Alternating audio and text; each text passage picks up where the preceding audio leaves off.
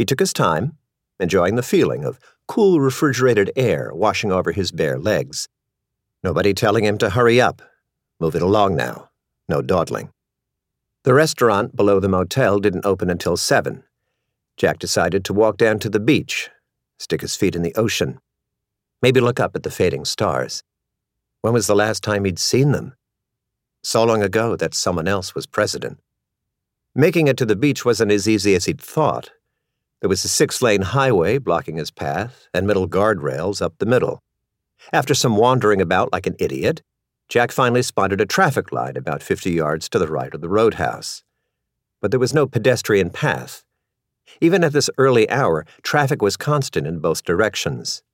What, were people supposed to just stand there and squint at the ocean? After a while, Jack discovered a staircase that looked like it led down to a subway platform. Instead, it was a pedestrian tunnel that burrowed under the 6-lane road. The tunnel was dark and smelled like piss and salt. Well, what choice did Jack have if he wanted to step into the Pacific? Halfway through the tunnel, he started having those bad feelings again, as if the miraculous reversal of these past few months were nothing more than a dream, as if he were still inside, and he'd reach out and feel the concrete wall again and hear the rusty springs groan beneath his weight.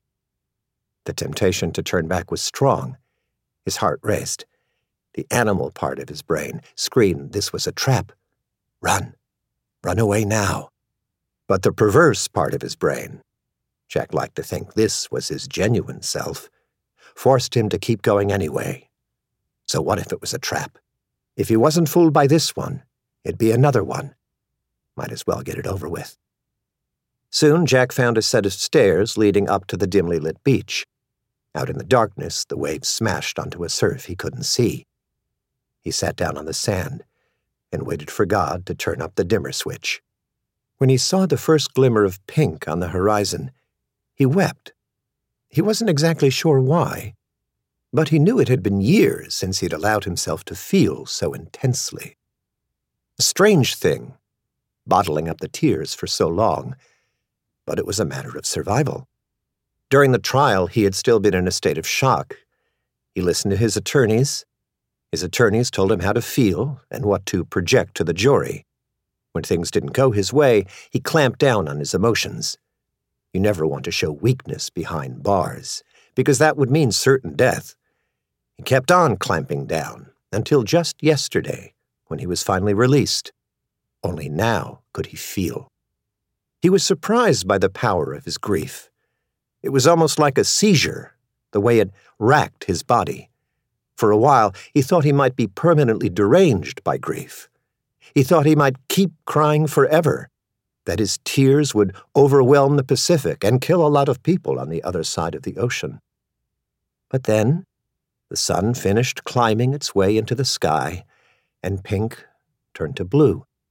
Jack clamped it down again and felt the cool breeze off the water, the spray on his face. The Pacific seemed to tell him, "Your tears are nothing. I've been collecting them from your kind for millennia." A while later, he started back toward the roadhouse. Only then did it occur to Jack that he was wearing skivvies and nothing else. He also had no idea what time it was. He didn't own a watch.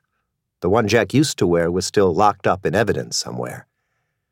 On the way back, Jack skipped the tunnel and decided to take his chances with the road, which turned out to be the Pacific Coast Highway.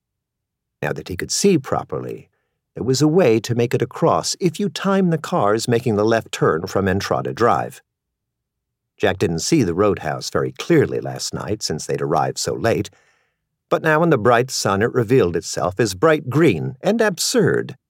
Plastered dinosaurs and vampires and pirates and mummies and oversized insects lined the roof, as if gathered on the 2-story building for a cocktail party.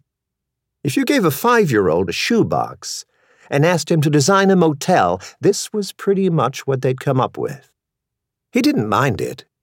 He couldn't wait to show his daughter in a few days. As Jack walked across the parking lot, he could hear the 1940s swing music they piped over the loudspeakers all day.